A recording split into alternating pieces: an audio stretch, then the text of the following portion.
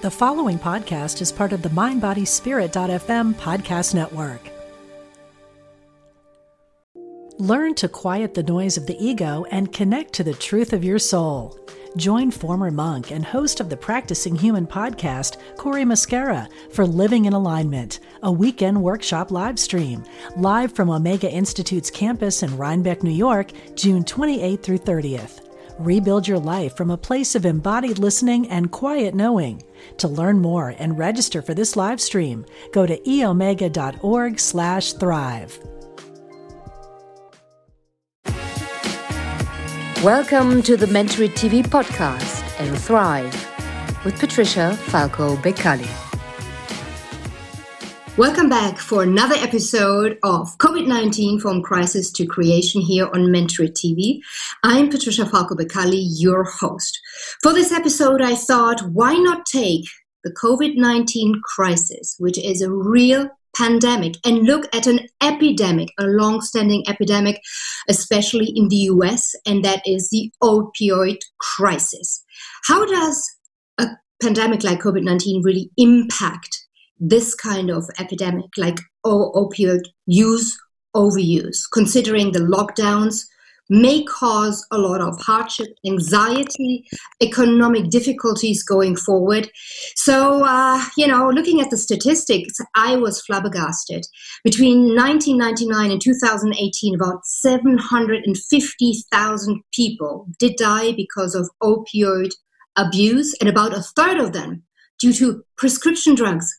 Prescription drugs, plain English, that is painkillers given to me by my doctor because I'm in pain, and they are highly addictive. And not only that, they can launch really long-standing addiction problem to anybody. Doesn't matter how rich, how intelligent, how educated or not. In order to discuss all of this and, more importantly, what the actual action can be to sort this pandemic out, I have invited Cammie Wolf-Rice. She is the founder of the Christopher Wolf Crusade, and that is a non-profit organization in the US looking at the opioid crisis, especially when it comes to prescription drugs, what is happening due to, well, she will tell you the story, her own story. Cammie, thank you so much for joining me here on Mentory TV. Thank you, Patricia, for having me. It's just such a joy to see you, and I appreciate the time with you today. Cammie, let's go right into the deep end and tell us about the CWC, the Christopher Wolf Crusade. How did it come about? In February 26, 2016, I lost my older son, Christopher, and he was diagnosed with a colon disease in middle school and really suffered with this colon disease for half of his life. And when he was a senior in high school, he had to have his large intestine removed, and he was in the hospital for 70 days. And we went home with Oxycontins, and he literally had a hole in his stomach, and it was literally the time when Oxycontin had just been released into the market by Purdue Pharmacy, and I actually was feeding them to him exactly per the doctor's orders of every 4 hours. Little did I know at that time he was doomed with that first prescription. And Christopher, if you knew my son, his goal was to be a Navy SEAL. He was very disciplined, straight A student. And this absolutely was caused literally by that first prescription. And while we had all the resources to go to multiple treatment centers, and he fought it every single day of his life, we ended up losing the battle. And so in 2018, I founded and launched Christopher Wolf Crusade in his honor. There is a lot of things being done in the U.S. on this opiate epidemic. We're losing 160, 170 people a day. And a lot of the allocation has been focused on treatment, which rightfully so, it's needed. However, I saw that there was very little being done on the prevention side, and especially in our hospitals. So I've gone to many, many meetings, Patricia, I got to be honest, hearing these horrific statistics, I leave these meetings and I feel like a number, and I feel like my Christopher is a number. And so in every meeting, I try to say, this is my statistic. This is my son. Like, this is happening to so many parents are losing their children because they're not educated and they don't know the proper things to do when you have a prescription given. Yeah. And that is, I think, something so important. I wonder, how was it when Christopher fell sick and you actually were given this drug, OxyContin, and it seems to be one of the most addictive ones, addictive painkillers out there in the market. Were you given anything in terms of the potential it being highly addictive, apart from whatever it is in the box in terms of the warnings? Absolutely nothing. No conversation. And actually, that's still happening today. My husband had a hip replacement in January. They gave us 39 Percocets. I said, you've given me 11 pages of discharge information, not one word of the dangers of the prescription. So we've actually put together opiate fact sheets, to hand out. We've got videos. We're really pioneering a new position, Patricia, because majority of med schools don't have one single class on substance misuse, not one. So we're not training our doctors properly. I think that also patients are to blame. You cannot, when you're in the hospital and you're having surgery, you're going to have pain. And when they made pain the fifth vital sign, that's really what took a toll, because hospitals were being graded on, did I keep you out of pain or not? And that's not fair to the hospital. That plan should have never been in place.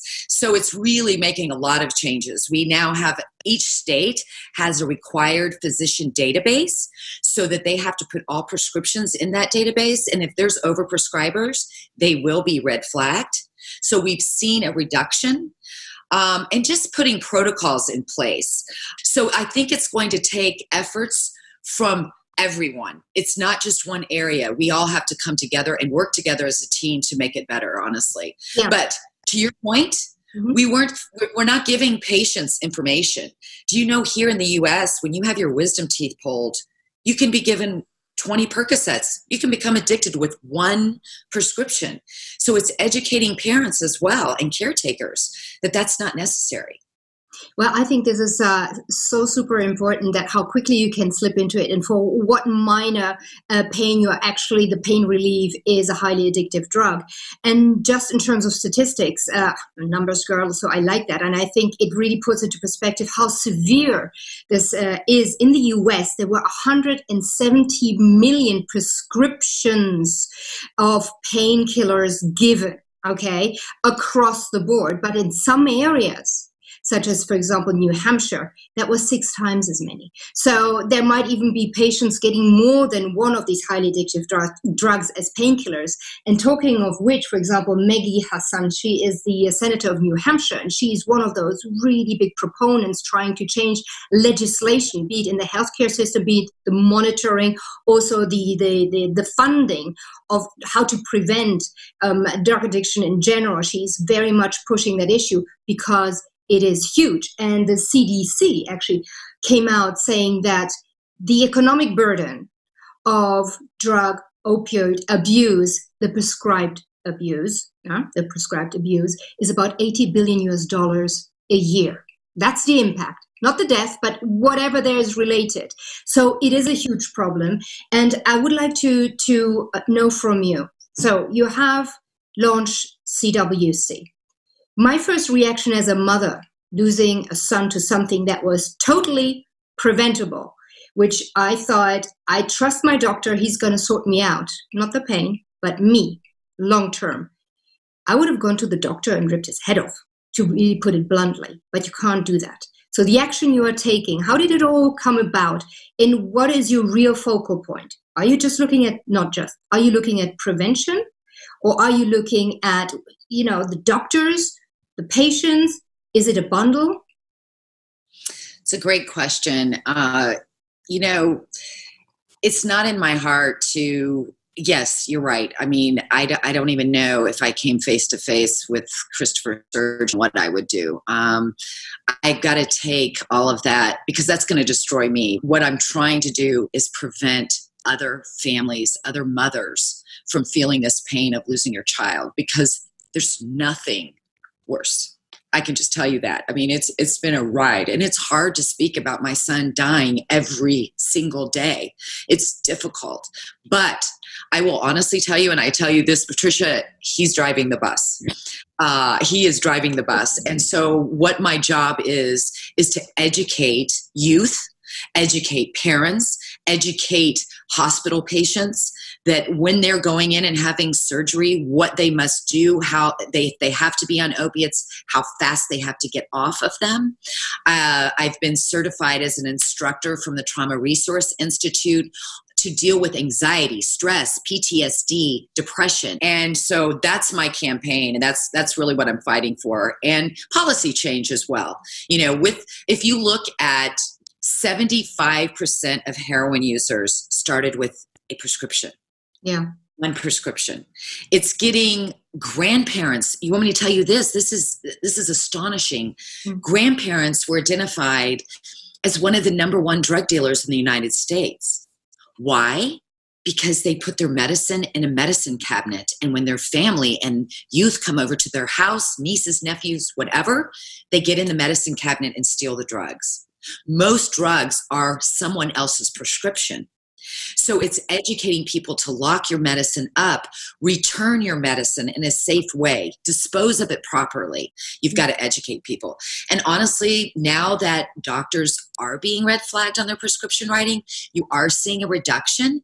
And unfortunately, what's happened, those that are having an issue and are already addicted, they are committing suicide or they're moving to heroin because they can't get the prescription. I was just about to ask exactly that, because I don't have the actual process, how that happens, that 1 minute I take a pill, the next minute that pill is my addiction for however long, I live until I stop. But at some point, I think the prescriptions are not coming along anymore. So what's the next step? So the opioid, the prescribed opioid, the painkiller, is only a segue into something harder. Yes, because doctors are being red flagged, so you can't get your hands on the Oxycontin anymore, or the, Percocet or whatever that you're addicted to. And so you go to the street and you can get heroin cheap and quickly. Now, I will say with the shutdown, on this Attorney General task force, and we've had discussions here in Georgia, the overdoses have gone up 30% since the pandemic. And I think that people, because they can't get the access, and you can't help it. Once you have this issue, it's your brain is wired into, you have to have it. That's why you steal, you do whatever you can to get that drug, because your brain has to have it. And if you don't have it, you get deathly, deathly, deathly ill. So what do? They go to the street and they purchase the heroin. And heroin in the United States, as I'm sure you're reading about in Europe, it's laced with fentanyl and they're overdosing. And there's a really good book out there, The Craving Mind by Dr. Judd Brewer. I don't know if you know it, Cammie. It really explains very well how the brain reacts, and that the addiction is actually to that reaction, of course, in the brain that we want to have over and over and over again. And he then also looks at ways out of it. But let me circle back to what you were saying earlier on, and that is, once you fall into the trap of being addicted, what is the next step? What happens next when you realize as a mother there's a problem? It's very difficult. I think that parents don't want to believe it, but then they keep getting signals. So you really do have to pay attention. And there are many, many signals to substance misuse. And once you identify that, honestly, you do need help. And I will say the gap I see specifically in the United States, well, first of all, you have to find the right treatment center. There's an organization called Shatterproof that actually identifies the good and weeds out the bad treatment centers, because a lot of people are just looking for a money opportunity, unfortunately. But the good treatment centers do a very good job. But where the gap is, Patricia, is when they leave the treatment center. If you have someone that has a profession, let's say they're a realtor or a banker, and they have something to go back to, and they can be monitored and they can continue therapy, then their odds are much higher of being successful. And depending on what they're addicted to, it's a long process. And that's why I dip in that area a little bit, but I have to stay focused on the prevention because it's just really painful. And honestly, the odds of you doing well, if you don't get treatment, then the odds are you're not going to make it, unfortunately. And I hate to say that because I'm the most optimistic person and try to always look at a glass half full. But it's a tough, tough disease to fight. And I personally believe that you have to have faith in a higher power, what that be, God, Buddha, whatever I think that is a big piece to beating it. Yeah, and I want to dig later on more and more into your prevention program because I think it is so rich, offers so much that we need to spend a lot of time there. But let me just pick up on what you said, the signals. What are the signals of, of people that are falling into the trap of becoming an addict from a patient?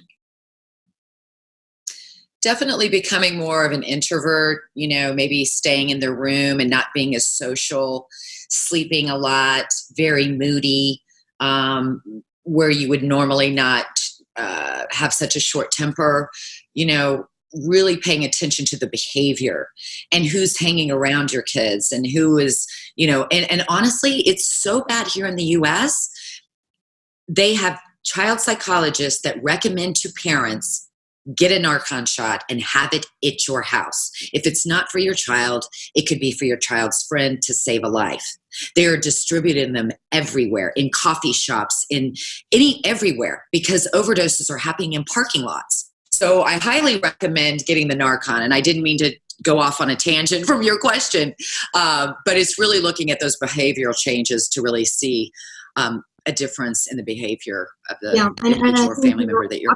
Absolutely, and I think from parent to parent, it's interesting to see ADHD, of course, being a big problem amongst children these days.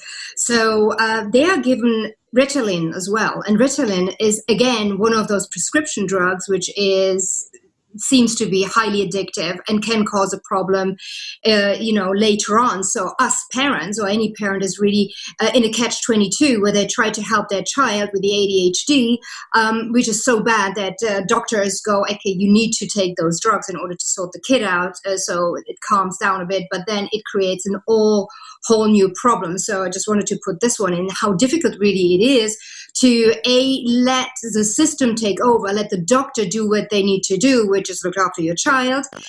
Even if when you're aware, it is a huge, huge risk.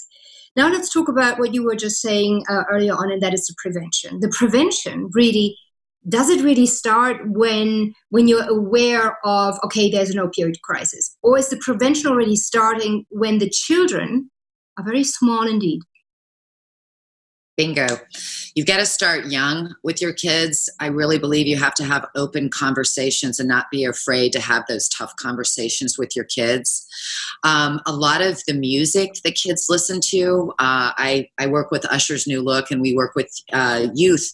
And I had them listen to a song where a rapper was singing Molly, Molly, Percocet, Percocet, Molly, Molly. And I asked these kids, I'm like, do you think that he uses these? Do you know what this is? And first of all, they didn't know what an opiate was. Secondly, they didn't know what Molly, Molly, Percocet, Percocet was. And then I showed an interview of the artist being interviewed. It's on YouTube where they ask him, do you use Molly and Percocet? You're singing about it in your song?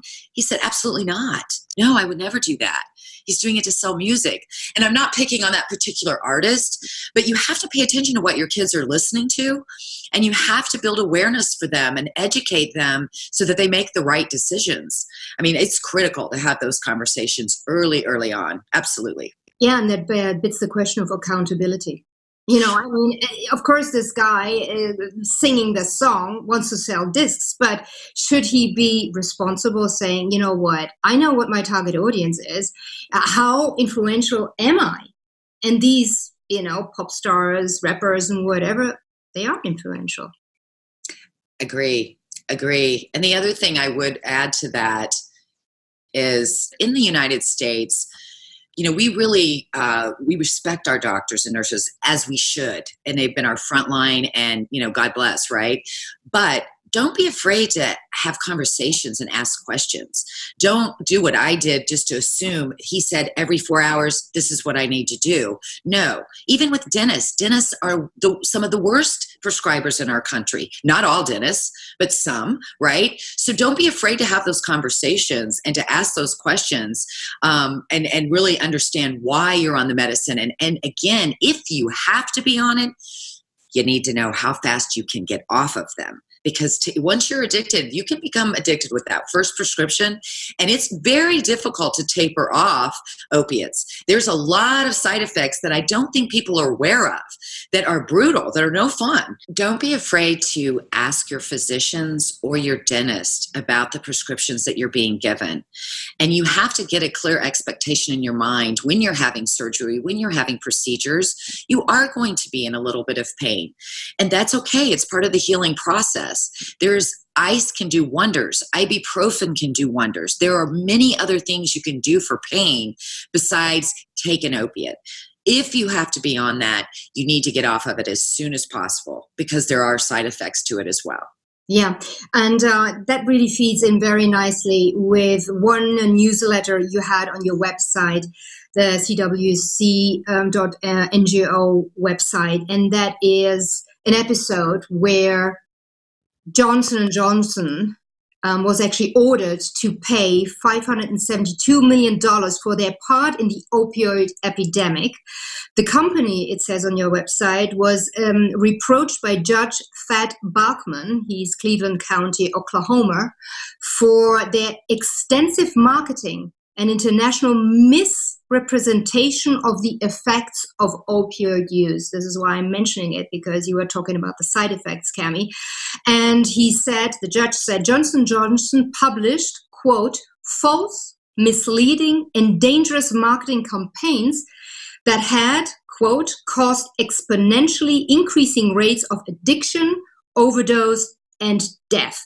I found this on your website, and I looked at it. Of course, it is true. This is a viable source, and these kind of things, these kind of fines and actions are only the tip of the iceberg, which shouldn't be just a tip. It should really filter down and really look that they want to, of course, sell. So they don't want people to taper off very fast.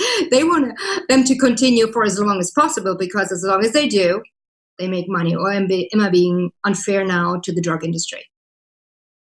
No, not at all. It's billions and billions and billions of dollars.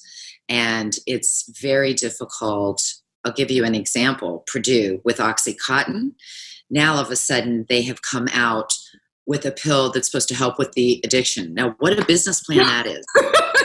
Oh my God. I'm sorry, I have to laugh. It's really so sad that what? So they're coming out with a pill after you are addicted that then will cure you from the addiction? Did I get that right?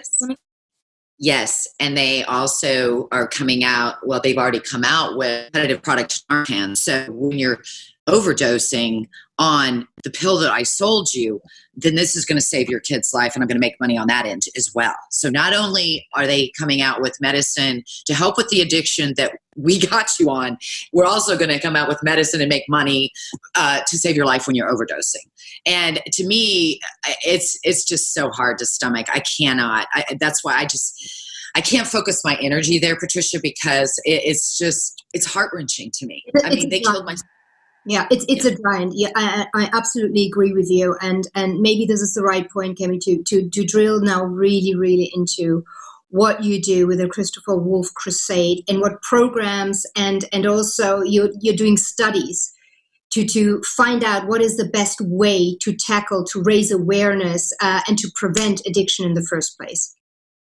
No, it's really quite an accomplishment that CWC was granted an IRB. It's an FDA regulated research project. That's the way we're listed on clinicaltrials.gov. So this is a real serious pioneering of, when I say this is not a dream that we're going to have 10 life care specialists. This is our goal, and our mission is to have these in every hospital across the United States. And with having this research, as you well know, Patricia, everything is based on data. You've got to have that data to prove, your efficacy of the proof that it works, right? So we get these patients that we're specifically doing our study in trauma orthopedic because that is the number one place where our young people have their first introduction to a hospital, to pain medicine. They've had a car accident, they've had a sports injury, whatever the case may be, statistically proven, that's where young people end up in the hospital first. So that's where we're doing our study. So they've already had a traumatic incident happen, right? So you're going to have anxiety, stress. The doctors and nurses do not have the time to spend with that patient. We come in kind of like a pain coach. We're here to help you to put together a pain management plan for you. We're here to educate you on the medicine you're taking. We're here to give you tools and techniques to utilize without taking opiates. And that's what they need. And most importantly here, Patricia, I want to make a point. Hospitals in the United States have no follow-up program. They don't have the money or the program. There's no follow-up when you leave the hospital. You can follow up specifically with your doctor, but not with the hospital. We have developed an app. We will be having the patients download on their phone, and we'll be communicating ongoing with that patient when they leave. How's your pain today? How many pain pills did you take today? Are we off of it now after a week? We're monitoring that. So this is really, really critical data that will prove that we do need that human being to talk to you about your wellness. That's why we called it a life care specialist. Yeah. It's that wellness piece. Makes sense. Yeah, no, absolutely makes sense. And the tools you mentioned, can you give me an example? What is a tool for me to manage my pain rather than taking a pill? I'm so glad you asked that question. So I just was certified as an instructor, and CWC has partnered with Trauma Resource Institute. They're based out of California. And the founder, Elaine Kraus, is amazing. And let me just give you a couple of techniques. I used them all during the pandemic with friends and family members and people that had stress going on. You have to pay attention, first off, to your nervous system. So, Patricia, when you feel anxiety, what sensations do you feel? Okay, when I feel anxiety, actually, I notice that I'm actually going through anxiety, because sometimes that seems to be just more subconscious. I tend to breathe even lower than we all tend to breathe in general in these days, always being on the go. And I feel my stomach is actually as if it's frozen. So there's no relaxation. So I'm feeling like a clamping up in the upper part of the body. I may be absolutely seeming very calm, happy, shiny myself. However, inside it's just this big freeze almost of my stomach mainly. So okay, perfect. Thank you. That was great. What you want to do is get someone to exactly what you just did, share what happens in their body, because really it is things that are going on in your nervous system. So the first thing that we teach is grounding, how to ground yourself. Literally, you can do it from a bed. You can do it in a chair, feel your feet on the ground. Even putting your hand down on a cold table and pressing down helps ground you. That's the first thing you do, is ground yourself. I'm giving you just a little taste of this, of the techniques. So you ground yourself. Then you come up with resources. What beautiful memory do you have of your beautiful daughter, your husband, a beautiful moment that you can close your eyes and visualize and go to? Oh, the fun I have on holiday with either of them, either together or individually. It definitely is one of those, those moments when your beloved ones especially surprise you, a surprise party or dinner. And, these are the kind of things that, I just, again, you're touched to tears in a good way. See that? Look at how you were smiling, just going. Right? You just had this glow around you. So my point is, once you ground, then you go to that resource, that happy place, to try to get you in that resilience zone. But they have these little help me techniques of tell me 5 colors that you see in the room right now. In your Right room, now? right? Okay, I see my pea green behind me. I see white from my orchids. I see silver from my frames. I see blue from my curtains. How many So more? what that does is it's triggering your brain to get away from the anxiety. These are just little techniques, right? If you're very angry, stand up and push like you're going to push the wall down. Just push the wall. All these little techniques that we have, I mean, there's a slew of them. I could sit here and talk to you and do the whole class with you, which would be fun. We could Yeah. do that on another interview. But we literally have all these techniques. And honestly, this training is in over 100 countries. They bring teams in when the tsunami happened in Thailand, when we had the concert shooting in Vegas, when we had the bar shooting in Orlando. They've been training our frontline nurses and doctors to do these little techniques. And what's beautiful about it, it doesn't cost you anything. You can do them yourself for yourself, and they actually work. So we're teaching our patients all these little techniques that they can then go home and do. And right now we're preparing them to have them on the CWC website. That's amazing. That's amazing. So that I can share it with the world. Yeah, no, this is amazing. And I wonder now, is this a tool, or these tools, can you use them for the pain management, or can you use them also when you're already addicted and you feel the urge to not go and get the next whatever kick? So yes, you can. I mean, it's specifically for anxiety, stress, depression, and PTSD, these techniques, and pain. It gets your mind off the pain. So they definitely do work. I will say, Patricia, if someone is seriously addicted to heroin or opiates, what is beautiful that they have today is it's called medical assisted program. They call it MAT. And it actually, I mean, you don't want to have to take a drug the rest of your life, but I have numerous cases where it actually has helped. And they go and they take the medicine, and they have a medical assisted treatment program to get off the heroin, to get off the opiates. And sometimes the addiction is so severe that MAT programs are needed. And it's okay. It's okay to do a MAT program because that will save your life. It's okay. And I've heard a lot of success out of that. That's when it's hard, because I think, if I only had a MAT program for Christopher, so. Yeah, but it's good that, unfortunately it takes your kind of experience perhaps to get more and more, I don't want to say the lobby going, but the awareness raised and the pressure up that something needs to change, not fast, but yesterday. And that really brings me to a really vital point, which is funding. Because CWC is, of course, it's a non-profit organization, but it lives through funding.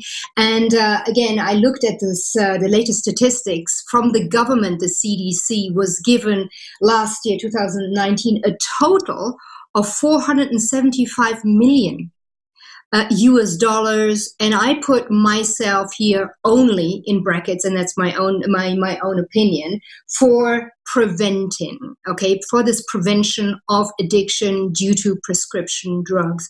For me, that sounds really, really little. What about you? Yeah, Patricia, it's like I said in the beginning of the interview, majority of the funding is going all allocated to treatment centers. And I know that there needs to be treatment centers. However, I'm not seeing really anything being done on the prevention side. And so it's been very difficult. We've applied for grants at SAMHSA and with the government, and we're actually waiting to hear back for approval. It will cost you more money at the end if you don't pay it up front, right? I mean, we as a country, and we're just not really good at prevention. We wait till diabetes happens, and then we get to talk about diet, and it's backwards. We need to be more proactive and get on the front side of this so that you're not spending the $80 billion on addiction, right, and substance misuse. So yes, it's frustrating. I've had self-funders and I've applied for grants. it's a little difficult. Sometimes you feel like you're throwing stuff on the wall to see what sticks.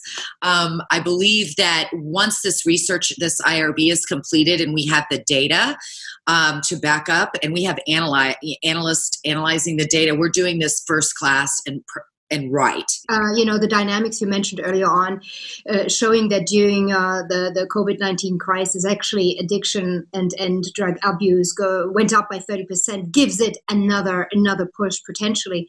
And I wonder, you mentioned also Usher. I know he's a backer of CWC, a dear friend of yours as well. How about endorsement in general by these opinion leaders, big stars, idols, especially for the vulnerable, the teenager? My daughter is a teenager right now, and we have discussions about should I drink, should I not drink? They smoke, I don't, da. And of course, this takes it a step further. How powerful is endorsement in general? It's critical. And on top of him just being like a brother to me, and really has been there for me since the passing of Christopher. And, we work with youth starting in middle school all the way through into the workforce, through college and into the workforce. And we're getting ready to, CWC is doing digital online workshops with the anxiety and the training that I just reviewed with you, and the education of opiates with Usher's New Look and with our youth. And he's been a huge advocate and very supportive. And, it's like we're getting ready to do an all-day digital class. And as a surprise, he's going to jump on to the kids out of a break room and say, hey, and he's Big Brother Almighty to all of our youth. We all have stage names. And so it's critical, honestly. We've got more celebrities, the better. Yeah. Well, Cammie, we could really talk about this issue for hours. And unfortunately, in the time that you and I spent here, we only touched the surface, hopefully enough for anybody watching this to be curious enough to look deeper into the issue and consider to be active about it as well. That's really what I'm trying to provide here with Mentoring TV is to get people like you on that do exceptional things, really try to move the needle to evolve and have others evolve by sharing it as well. So where can people find you? Where can they find the Christopher Wolf Crusade? What can they do in terms of getting information and actually getting also actively involved? It doesn't matter whether they are US or Europe or anywhere else on the globe. Thank you. I love that. I appreciate that. So we are on all social media platforms, Instagram, Facebook, Twitter, as Christopher Wolf Crusade. We also go by CWC, but it is Christopher Wolf Crusade. And our web address is cwc.ngo. Who is not dealing with stress, anxiety these days, right? With everything that's going on in our world. So I really feel like a lot of the techniques and the tools will help people so that they don't feel a need to self-medicate, right? And that's what it's all about. So I just cannot thank you enough, Patricia. You're a dear, wonderful friend. I'm so proud of the work that you're doing. You make all of us women just so proud. So thank you so much.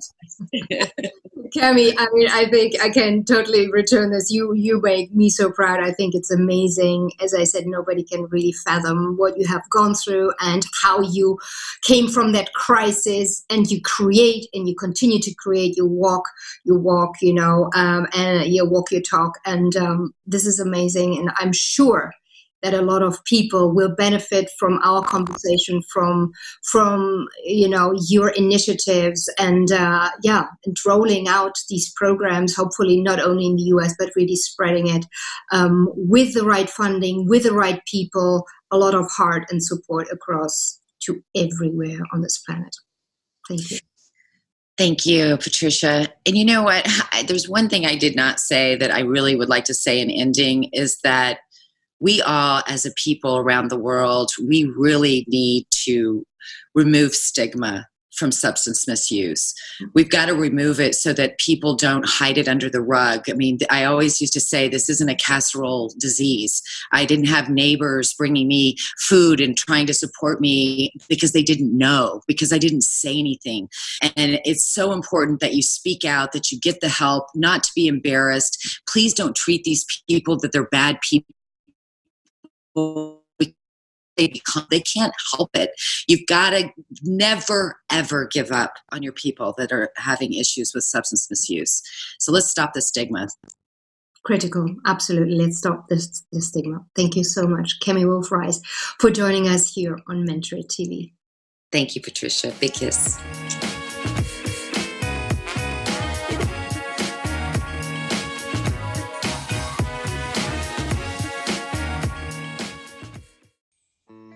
Find out how to connect with nature as a powerful source that supports health and well-being. I'm Dina Salisi, and on my podcast, Your Healing Garden, I go on location to talk with artists, authors, healers, teachers, and much more to explore how nature supports us in creating healthy, vibrant lives. Join me on the mindbodyspirit.fm podcast network or wherever you get your podcasts.